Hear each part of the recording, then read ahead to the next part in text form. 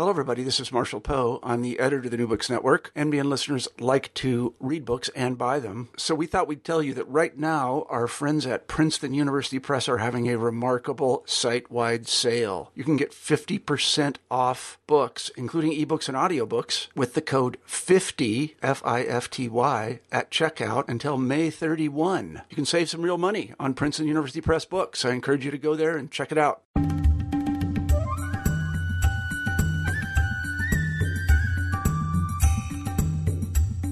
Hi there and welcome to New Books in South Asian Studies. I'm your host Ian Cook, and today we're talking about Rule by Aesthetics, World-Class City Making in Delhi. The book is written by Asher Gertner and is published by Oxford University Press in 2015.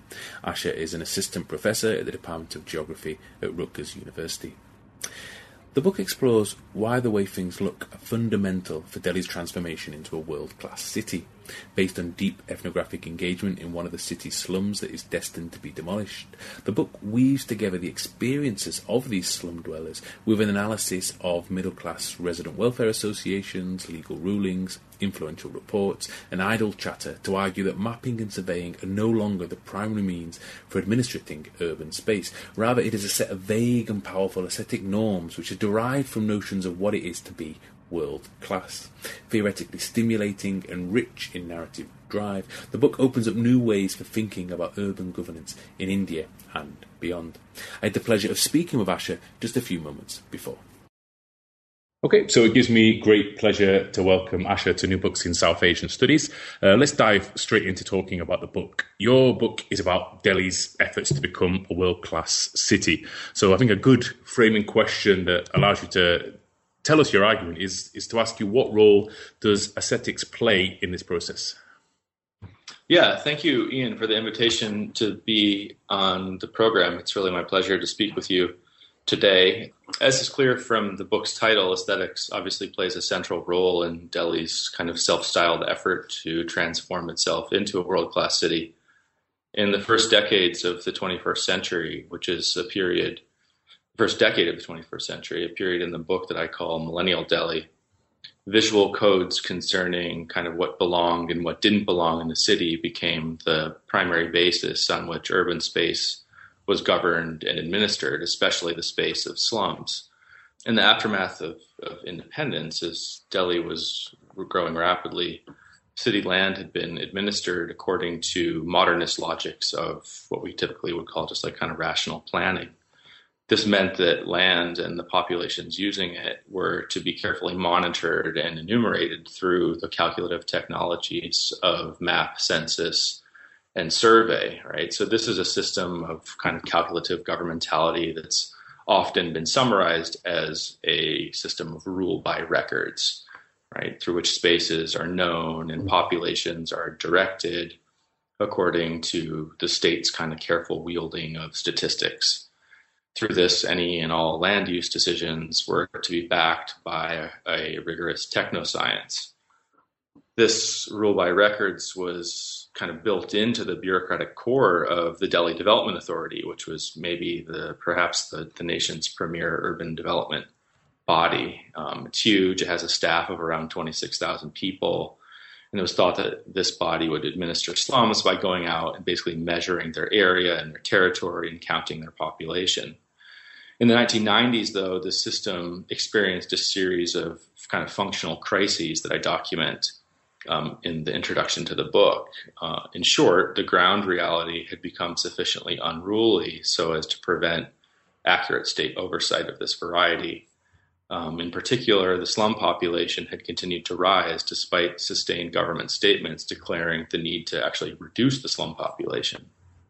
With the rise of Delhi's kind of millennial aspiration to become a so-called world-class city, a goal that was really repeated multiple times and all over the place by top politicians and written into the core of the city's master plan, this problem of slum growth led the city's government to declare the existing approaches to calculative planning inadequate, right? So in a lot of the Western literature, and this is kind of how I frame some of the literature in the intro to the book, a lot of especially the Western literature on planning and governmentality the absence of this kind of calculative oversight is presumed to lead to various forms of failure, right? So Foucault famously declared that government cannot do without this type of scientific knowledge.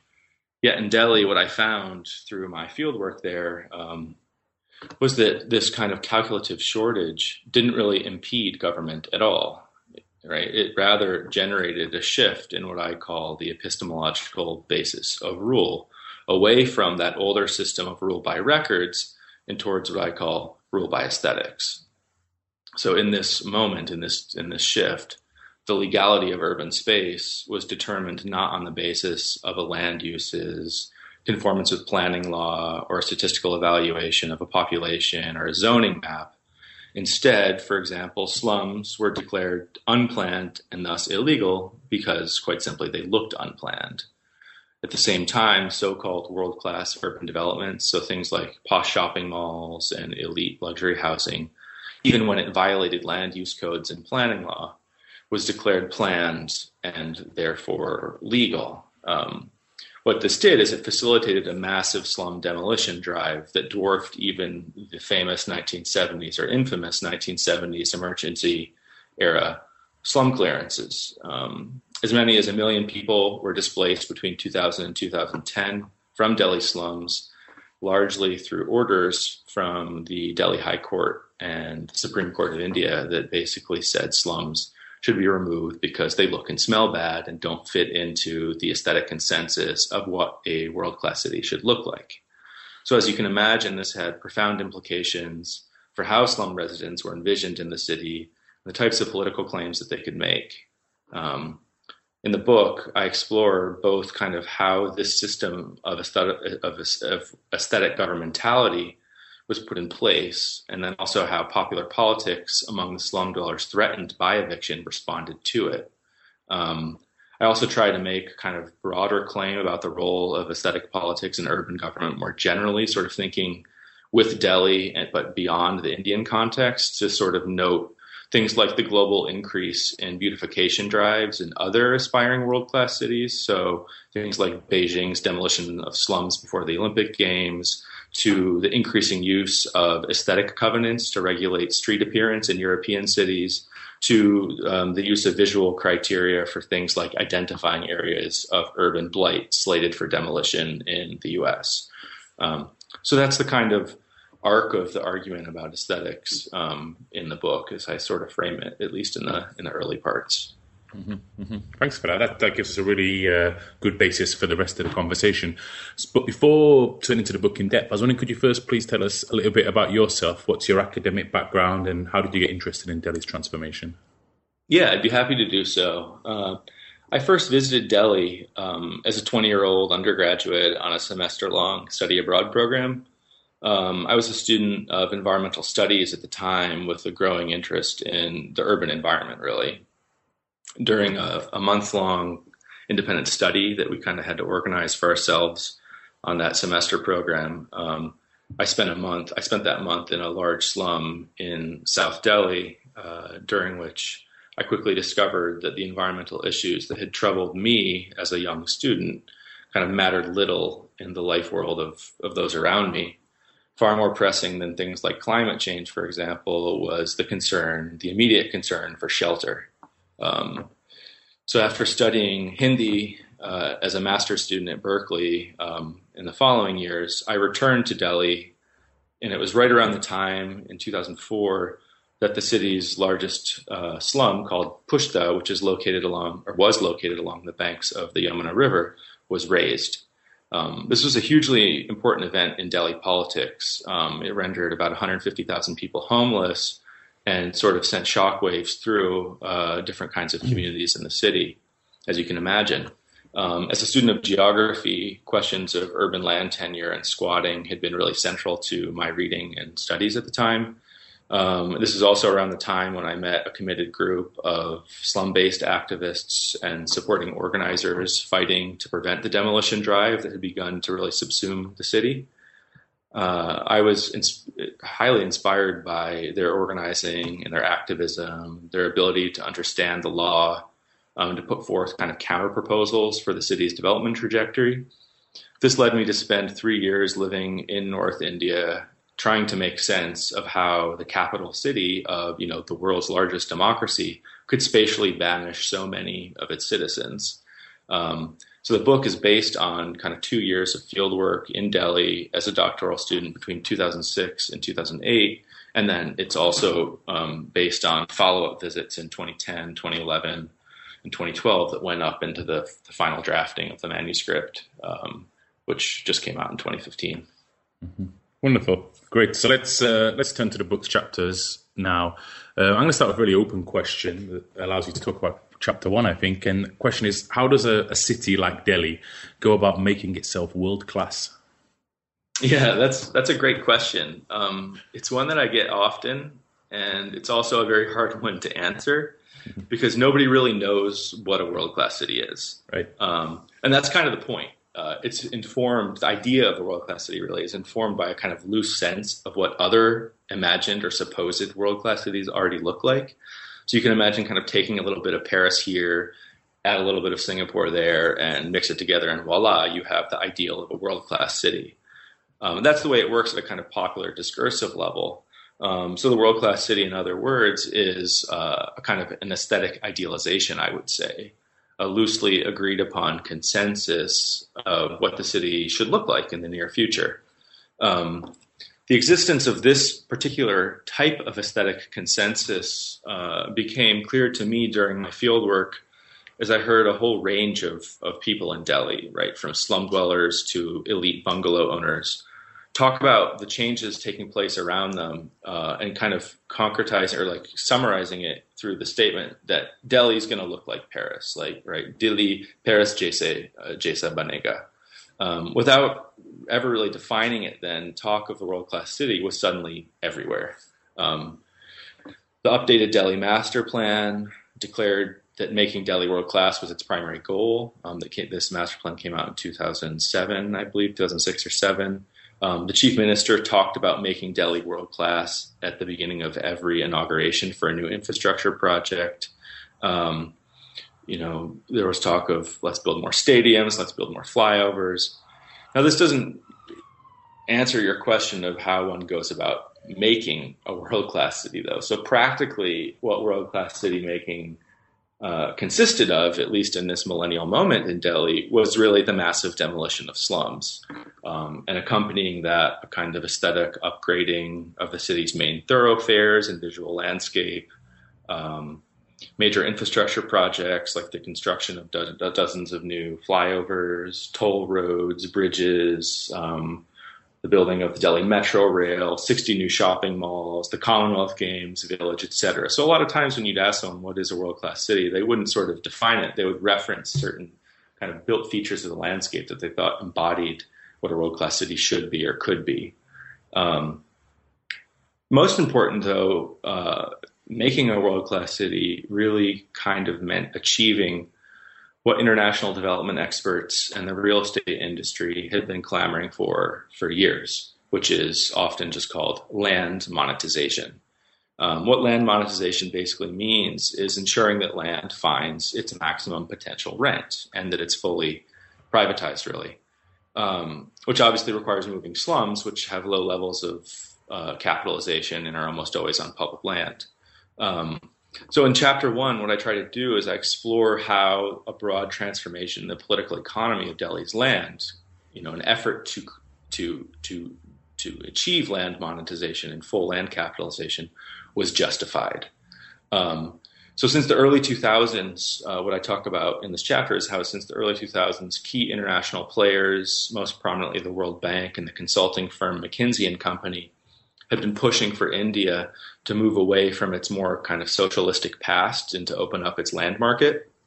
Basically, they did so by claiming that if India wanted to maintain its high rate of GDP growth at the time, which was up to and above 8% growth per year, it had to make land procurement easier for private developers. Now, this is what they said had to happen, but it wasn't happening for quite a while, even though, economic liberalization began supposedly in India in the early 90s.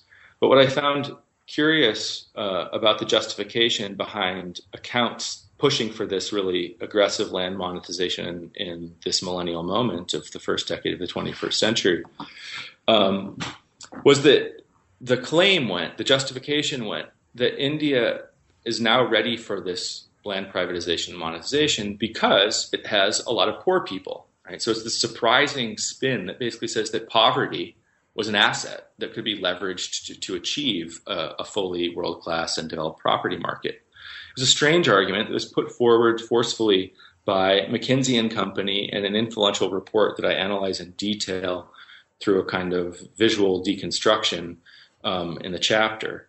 The report was published in 2007, and basically it shows a set of figures that depict India's future income distribution, right? So it's a kind of figure that shows, I can't remember if it's 5 or 6, I think 5 different income categories with highly aspirational titles like global, like the seekers, the strivers, the searchers, and then there's one broad category for the urban, for the poor. What the figure showed basically is how there were hundreds of millions of people, poor people today, who would in the next 20 years or so enter the hallowed ranks of the middle class, that they'd be able to buy land and invest in property. And that if land wasn't privatized, so went the implication, and the market wasn't ready for this explosion of the middle class, then the nation's economy would stall. So basically the argument, the visual argument of these figures was, don't focus on poverty now because it's going to disappear inevitably anyway.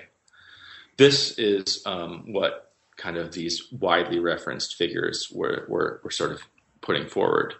And what's interesting about these figures is that they have no real like kind of publicly scrutable statistical basis. In other words, there are no numbers presented that back them. They literally function as pictures, not as statistical charts. They tell a story of a world-class future where poverty in the present should be ignored, despite the tragic persistence of poverty as a real problem in India.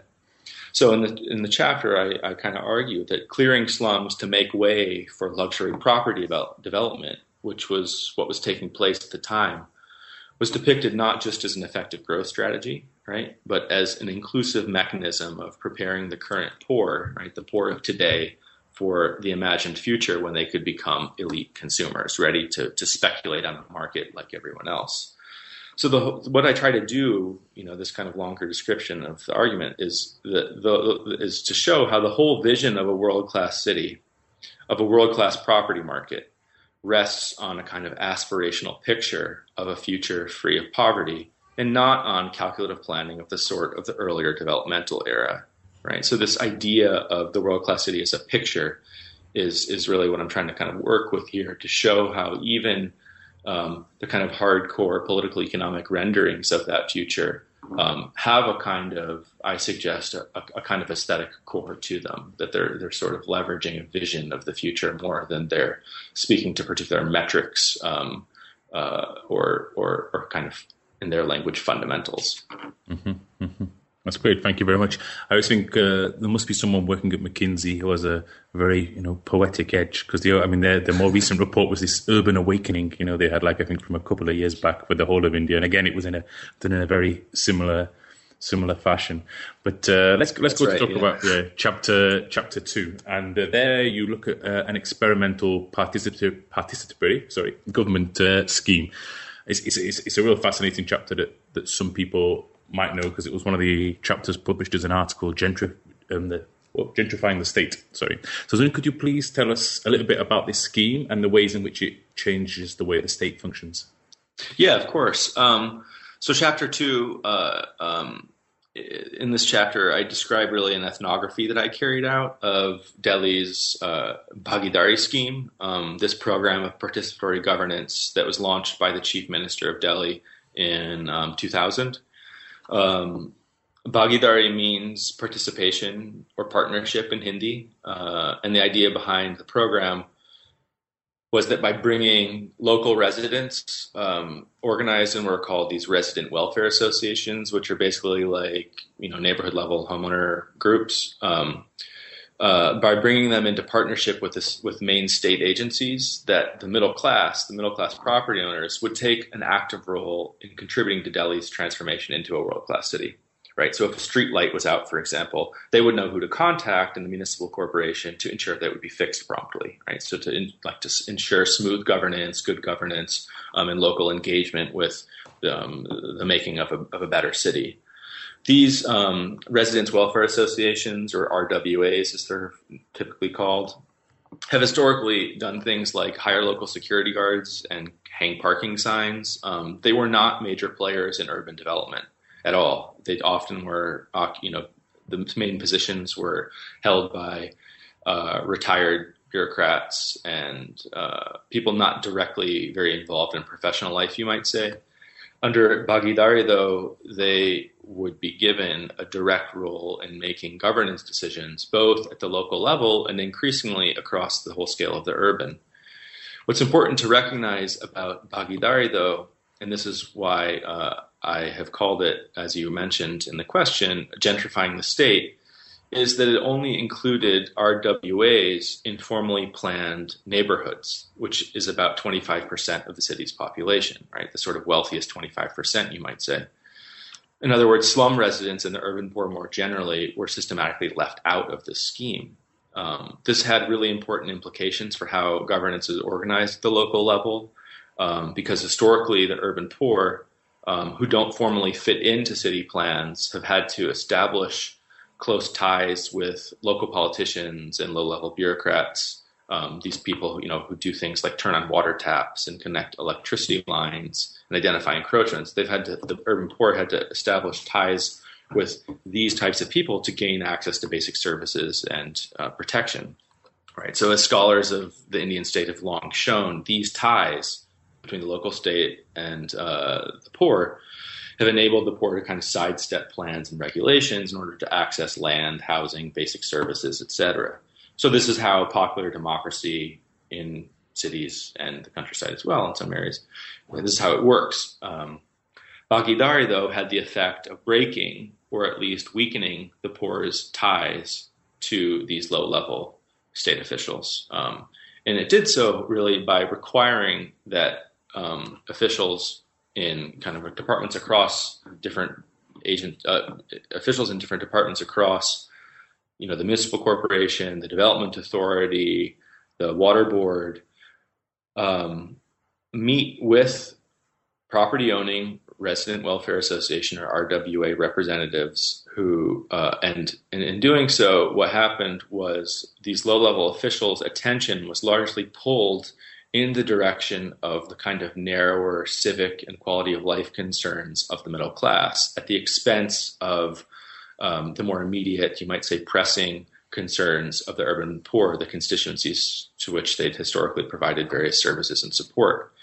So this is the process that I call the gentrification of the state, which basically means that spaces of the state that had long been used by the urban poor to extract minimal protections were taken over and usurped by wealthier residents. This cleared the way for the middle-class aspiration to make Delhi a world-class city via things like slum removal, beautification, and general anti-poor measures. It made, gave these things much more practical traction on the ground, as you had local state officials that were able to get these things done, and they were increasingly held accountable by their bosses to ensure that they were done. So this was kind of a first step in world-class city making and a precursor to the broader processes of aesthetic rule that I discuss in the remainder of the book. Mm-hmm. Wonderful. I really enjoyed the argument you're making in chapter 3, because you take something, seemingly very everyday, like the way people speak about slums, for example. Slums are dirty, and you show how they become a force for change in a city. Could you please explain this for us? Yeah, this is an interesting phenomenon. When I started following the court orders and the justifications that were given for slum removal, I found that these basic statements about the nuisance of slums kept coming up. Right? So in other words, declarations, as you say, that a slum was filthy or dirty or smelled bad, seemed to be the primary basis on which the judiciary and state officials recognized the demands of property owners who were trying to have neighboring slums kicked out. Right? So I wanted to figure out how these statements, in the chapter I call nuisance talk, worked at the neighborhood level in everyday life, really. So I started to attend the meetings of the resident welfare associations in which these discussions about slums took place, and to track how they talked about slums and how these types of utterances, that slum stinks, or this slum is such an annoyance, contributed to a kind of broader urban aesthetic or a broader notion of how the city should appear.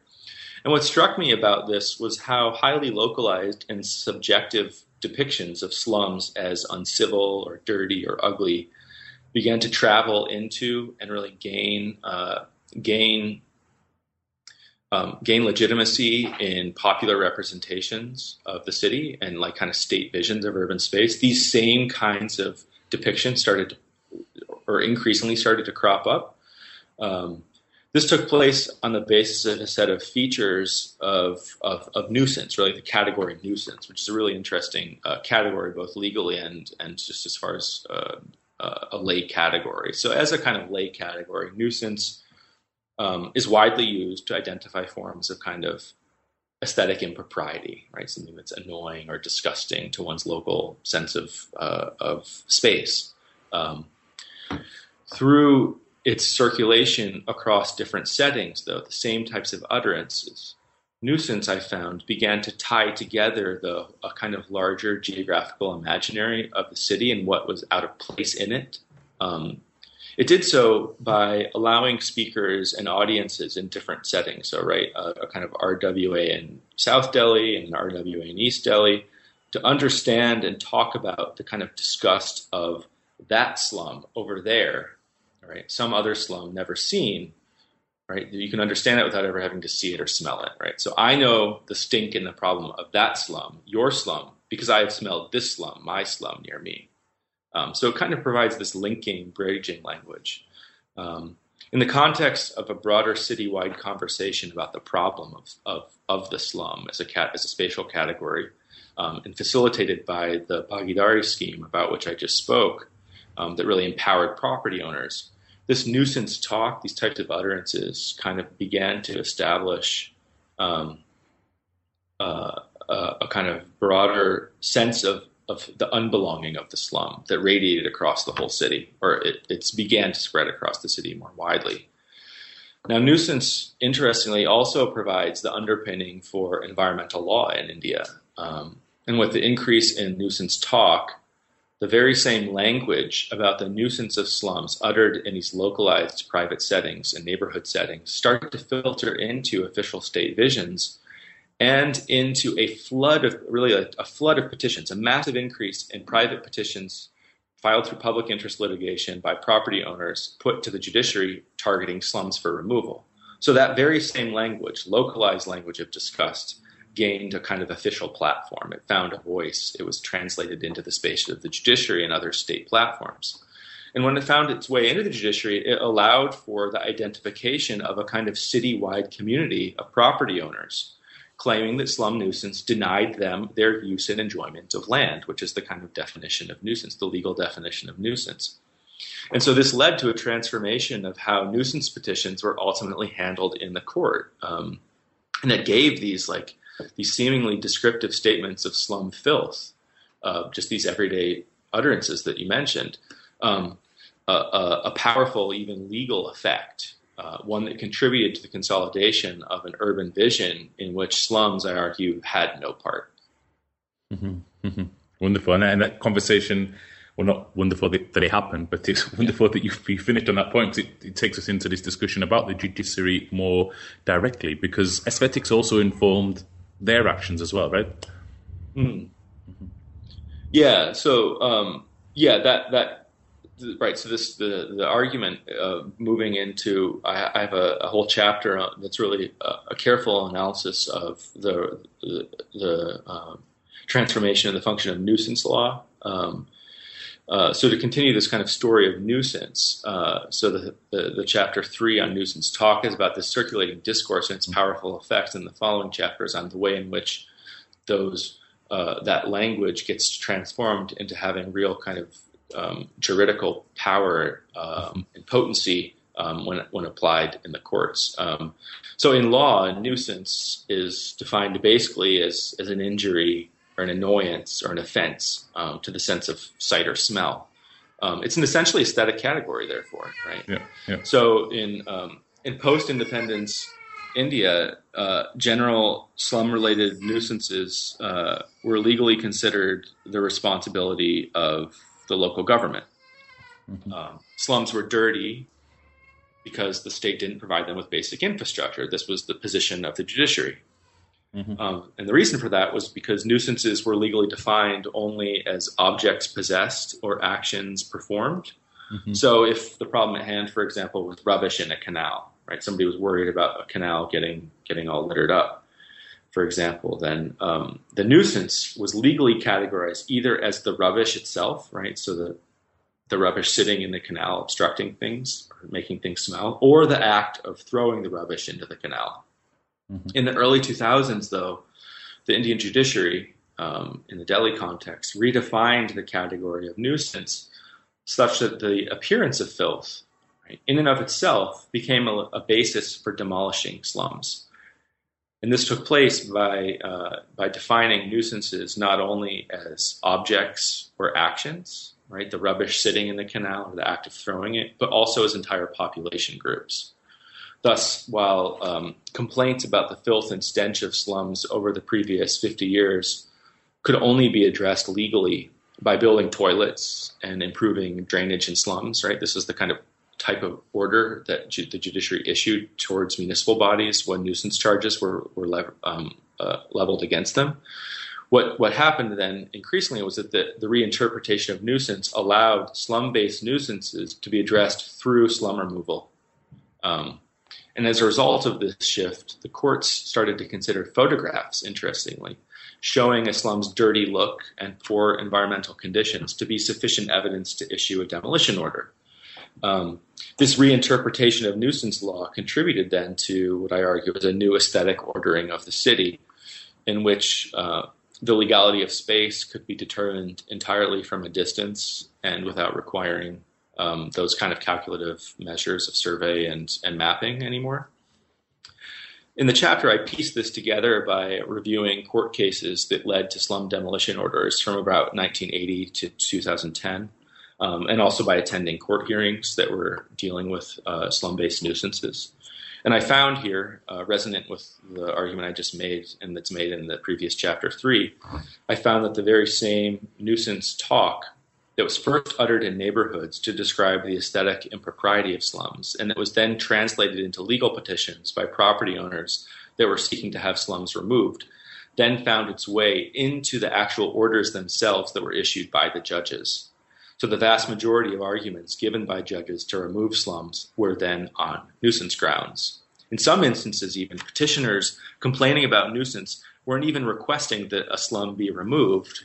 But in those cases, a judge would simply notice in some instances a photograph that showed up the presence of a slum, right? Somebody's complaining because the canal next to their neighborhood it smells bad. They submit photographs showing the canal to demonstrate the location and the area and what it looks like. In the photo, it's revealed that a slum is there, and the judge notices this and issues a demolition notice, right, without the complaint even being about the slum as such. This then, to me, confirmed the extent to which aesthetic judgment had been kind of solidified as a primary mechanism of slum demolition in this millennial moment. And I think it also shows the extent to which a kind of world-class aesthetic had been built that casts slums as self-evidently out of place in this moment. I mean, we've spoken so far, mostly about the middle classes and the judiciary and so on, but you mentioned that you did a lot of ethnographic research also in the slums themselves and amongst slum residents. Do these groups, these people, they also buy into this world-class aesthetic or not? Yeah, that's a great question. So to explore, methodologically, the project consisted really of kind of 2 years of ethnographic fieldwork in Delhi, and one of those years was an ethnography of a single slum that I call Shiv Camp. That's a pseudonym. So to try to understand how slum residents responded to this kind of world-class aesthetic and the massive increase in demolitions that it precipitated, I went and tried to find it wasn't very hard to find one, but to try to find a settlement that was threatened by demolition or was in the course of kind of demolition proceedings. So during my work in this place, Shiv Camp, in West Delhi, There were multiple cases filed by neighboring property owners against it. These cases were all pending. And on 2 occasions, a portion of the huts there were razed by state bulldozers. So I was able to witness kind of the way that people responded to kind of ultimate consequences of these demolition orders in this broader world-class aesthetic that said slums have no part. What I did during that year was I followed residents' daily struggles to stay put. I sat through their organizational meetings, attended court hearings with them, met with their lawyers, and observed really their daily engagement with the city around them. In the year before I had arrived in Shiv Camp, so I arrived in 2007, 2 slums nearby had been demolished, and talk of this idea of a kind of slum-free city was really everywhere. The hype of transforming Delhi was at its peak at this moment. The Delhi Metro Rail had just arrived in the area. It was less than a kilometer away. There was a 5-star hotel being built right adjacent to the main metro station. There was a shopping mall coming up in the same vicinity. And interestingly, a lot of the kind of middle-class property owners nearby, right adjacent to the slum, had started to do this kind of exterior facade work to make their homes kind of look posher, putting in like fake columns and using a lot of marble and that type of thing. So Shiv Camp really, in this emerging world-class landscape, if you will, stood out like a sore thumb. This shifting kind of landscape of this shifting kind of aesthetic landscape, combined with preliminary orders against Shiv Camp pointing out its irregular appearance, made demolition for most Shiv Camp residents seem like it was going to happen, like it seemed like an inevitability. Unsurprisingly, then, residents very well understood the terms of the world-class aesthetic, even though they obviously didn't talk about it like that. They knew what the city's rulers wanted the city to look like, and they very well understood that slums had no role in that vision. Right? They'd sometimes talk about this hypothetical map. They'd say, yeah, the state has a map, and it shows what the city's going to look like in 10 years. And there was no such map, but it was this sort of imagination of this really well defined picture of the future, and they knew that was a picture in which they had no part. So more surprisingly, though, than this recognition of what the world-class aesthetic was for me, that residents often used the very same nuisance talk that property owners had used to describe slums as ugly and out of place. Right? So on first glance, then, it appeared that residents kind of did indeed buy into the world-class aesthetic. But when I followed their struggles more fully and spent more time working with them and, hearing stories and watching their struggles, I found that there was something a little bit more complex at work. To understand this, I think it might be useful to go back just a little bit. At the beginning of our conversation, Ian, I mentioned how Delhi experienced like what I call the calculative crisis. This was the late 90s, and it eventually precipitated the shift from a system of rule by records, simply put, a rule by records to rule by aesthetics. Mm-hmm. This wasn't a shift that took place within the state alone. It wasn't just like the state kind of was inefficient, and so they had to do this shift. Slum dwellers, instead, I try to show how slum dwellers were very active in generating and contributing to that shift. They were central to the calculative crisis. And the way that this worked is that they increasingly implicated themselves, right, lodged themselves into the documentary circuits of the state, as it were. They, so when state officials came to survey a slum or enumerate households, slum residents and the activists who supported them contested state representations, trying to show how state knowledge was incomplete and partial in all kinds of ways. They'd do things like show state records that they'd collected. They'd do their own surveys of the settlement that showed that the government numbers were off. They'd issue their ID cards, mobilize voter lists, basically to demonstrate how they had long been recognized by the state in their current positions, and to challenge state claims that slums had somehow encroached illegally on land, surreptitiously, in the shadows of the night, this type of thing. They tried to show how settlement histories were also state histories, and the state had a direct role in this and couldn't just wash its hands of slums without sort of proper compensation, etc. So this slowed down the apparatus of calculative governmentality. It made slum demolition very, very difficult by the turn of the 21st century. Well, in millennial Delhi, with the shift to aesthetic rule, the ability of slum dwellers to use those same documents for claims making had collapsed. Right, the courts no longer recognized these claims, and the kind of inevitability of a slum-free city had really set in, and forcing slum residents to kind of have to search for an alternative basis to make a claim for the right to the city. What I found is that they did so, interestingly, by appropriating and using the language of the world-class aesthetic itself, right, taking it up as their own, and kind of what I argue was a practice of cultivating the capacity to imagine a world-class future in which they had a central part. Right? So for so long, the world-class city was cast as a slum-free space where slum dwellers would sort of be removed. They maintained the vision of this beautiful, purified, sanitized space, but it was one in which they also had a position. And so that open question of what that position was a kind of possibility of claims making. So how did this happen?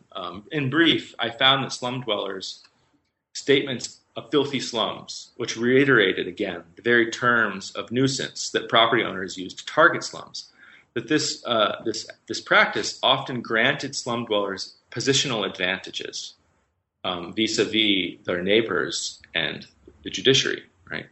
So by accepting the terms of the world-class aesthetic, accepting that slums indeed were sort of discordant with this vision, slum dwellers emerged kind of as subjects of its discourse. They were speaking on its terms and could both claim a seat at the table and participate, I suggest, in the collective imagination of what a world-class city should look like, right? Nobody really knew what a world-class city should look like, and so slum dwellers tried to take part in that. They tried to offer a vision of their own. They suggested that if a city was to be world-class, then its residents should also be provided with world-class services. They shouldn't just be banished to the peripheries where most of the resettlement colonies were located.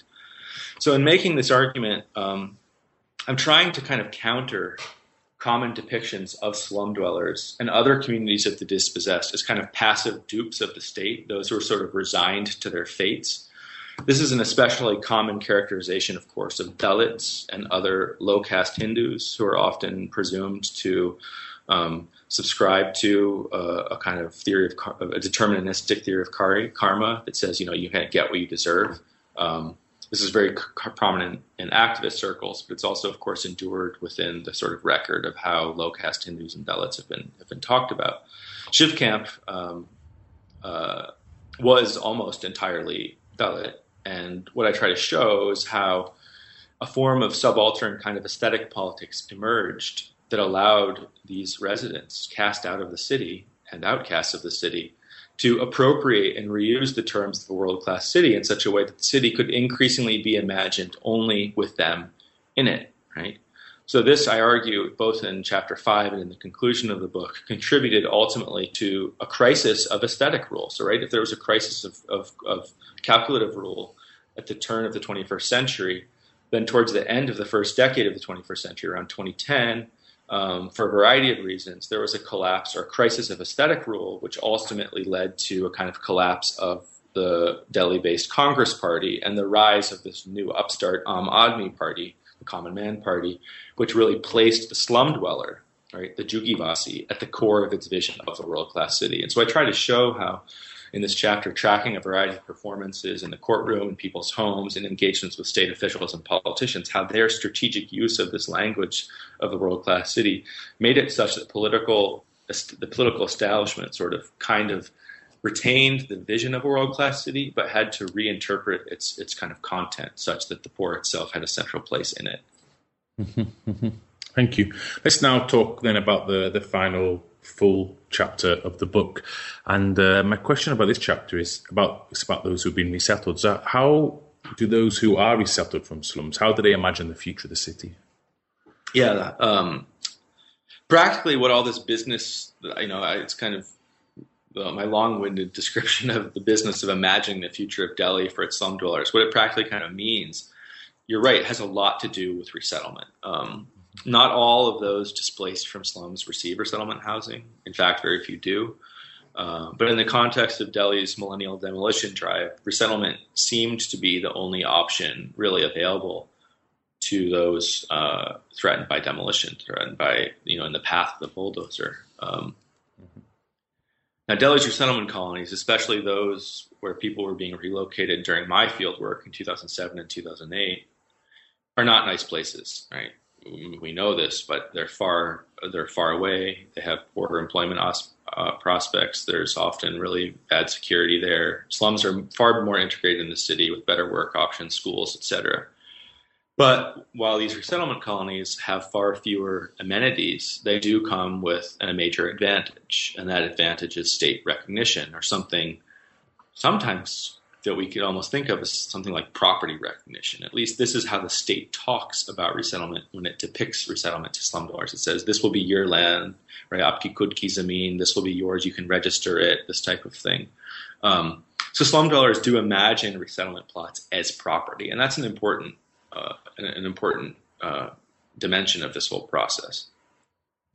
In millennial Delhi, right, with nuisance law increasingly casting the slums as out of place and increasingly depicting property ownership itself as a condition of citizenship. Right, this is something I argue in the law chapter. Property ownership was increasingly a condition of citizenship. There was an implicit link that was made between property and propriety. To own property was to have propriety. To own property was to be a proper citizen of the city. To own property was to count. And nuisance law functions largely on these terms.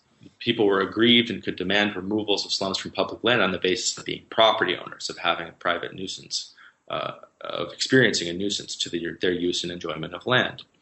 So unsurprisingly, slum residents recognized this. They recognized the importance of property, both on material terms and for its symbolic rewards.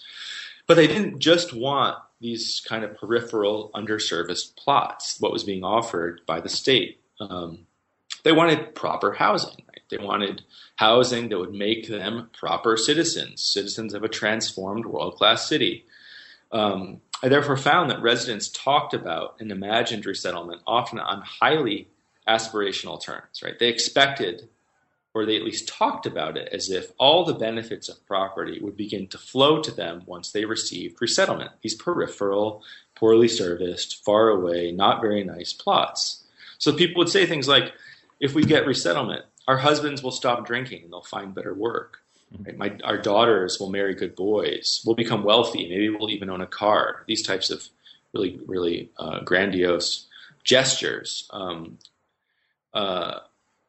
This was the middle-class dream, in other words, and they were very much using it. And it was literally, I found, plastered on their walls in these chapters. In one section, I talk about their use of what are called house posters. These are basically these cartoon-like renderings of mostly single-family homes, often in these really ridiculous, fantastical suburban settings. And residents of Shib's camp used these posters sometimes to imagine a world-class future for themselves, to give themselves really, I think, the license to dream and to describe a world-class future. This expectation of propriety, right, a life of propriety, of living properly in a private home, translated into their conversations with state leaders, importantly. And it did so as they refused to accept that resettlement could consist of anything less than this vision, right? If they were going to give up their homes, if they were going to make all these sacrifices of being evicted from the city that they'd called home for decades, then they too should be made world-class. This was increasingly their demand, right? And in making it, they transformed the world-class city. I argue they began the process of transforming the world-class city from a dream really into a demand for full services, a demand for economic inclusion and security, a demand for property ownership. So in other words, they kind of turned the promises of the city into their own kind of conditions of citizenship and the basis of their own types of claims making. And this is something I'm beginning to think about a little bit more now, but it's the way in which the current Aam Aadmi Party, the current party ruling the state government in Delhi, has in some ways sort of taken up aspects of this vision, despite the collapse of many aspects of the world-class city-making project in Delhi after the corruption scandals of the Commonwealth Games and other types of urban corruption issues in India more widely. there was a kind of turn away from this idea of a world-class city. But what's been interesting, I think, is that the urban poor have retained it, and they've said, we've given up so much, we aren't letting go of this vision. It's ours now, and we're going to claim it and make sure that it's enacted in a way that's beneficial for us. Mm-hmm. Mm-hmm. Wonderful. Thank you so much for this discussion about your book. I really enjoyed reading it. I hope people have enjoyed our conversation and check out the book for themselves. There's a lot there for people not only who are interested in South Asian studies, but urban studies, but also questions of citizenship and how, government mechanisms and so on. So I hope a lot of people do check that out. You just hinted about your sort of new research interests, and our traditional last question across all of the New Books Network is to ask you, what are your current and future projects that you're working on now? Yeah. Well, thanks again, Ian, for having me. It's been nice to have the opportunity to discuss the book in this longer format. One doesn't often get those opportunities.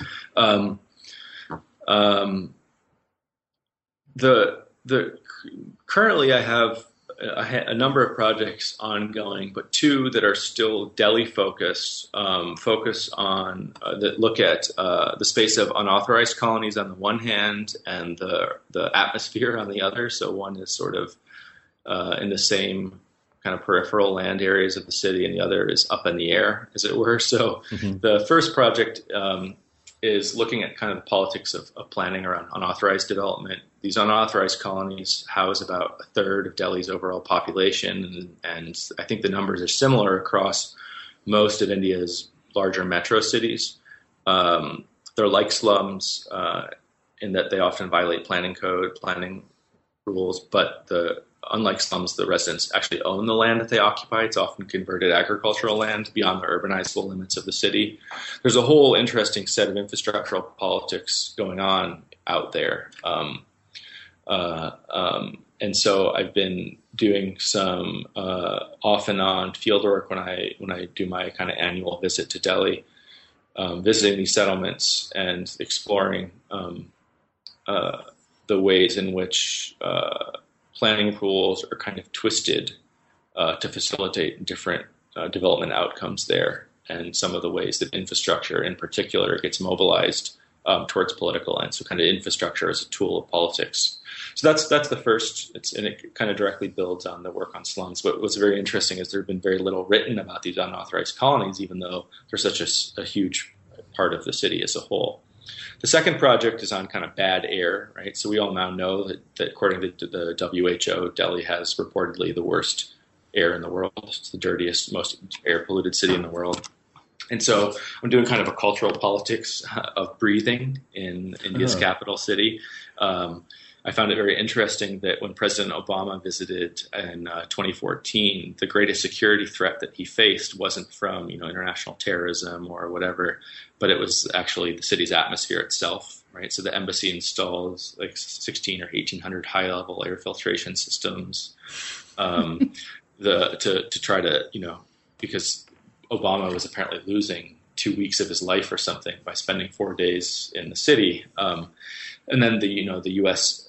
The embassy did it, the U.S. school did it, the German school did it, and so if the first project, the Rule by Aesthetics project, was really on the kind of conditions under which a residentially segregated city was constructed, then this project is kind of thinking about the potential and possibility and the limits of producing a segregated atmosphere, right? The extent to which the elite can actually sequester themselves from the atmosphere itself, and so putting in energy-intensive air filtration systems and air conditioners that have to be run by diesel generators that billow diesel into the back lanes where normal people then have to breathe even dirtier air, produces a similar type of environmental justice contradiction that we might expect, but there's also all kinds of ways that cross-class solidarities are formed.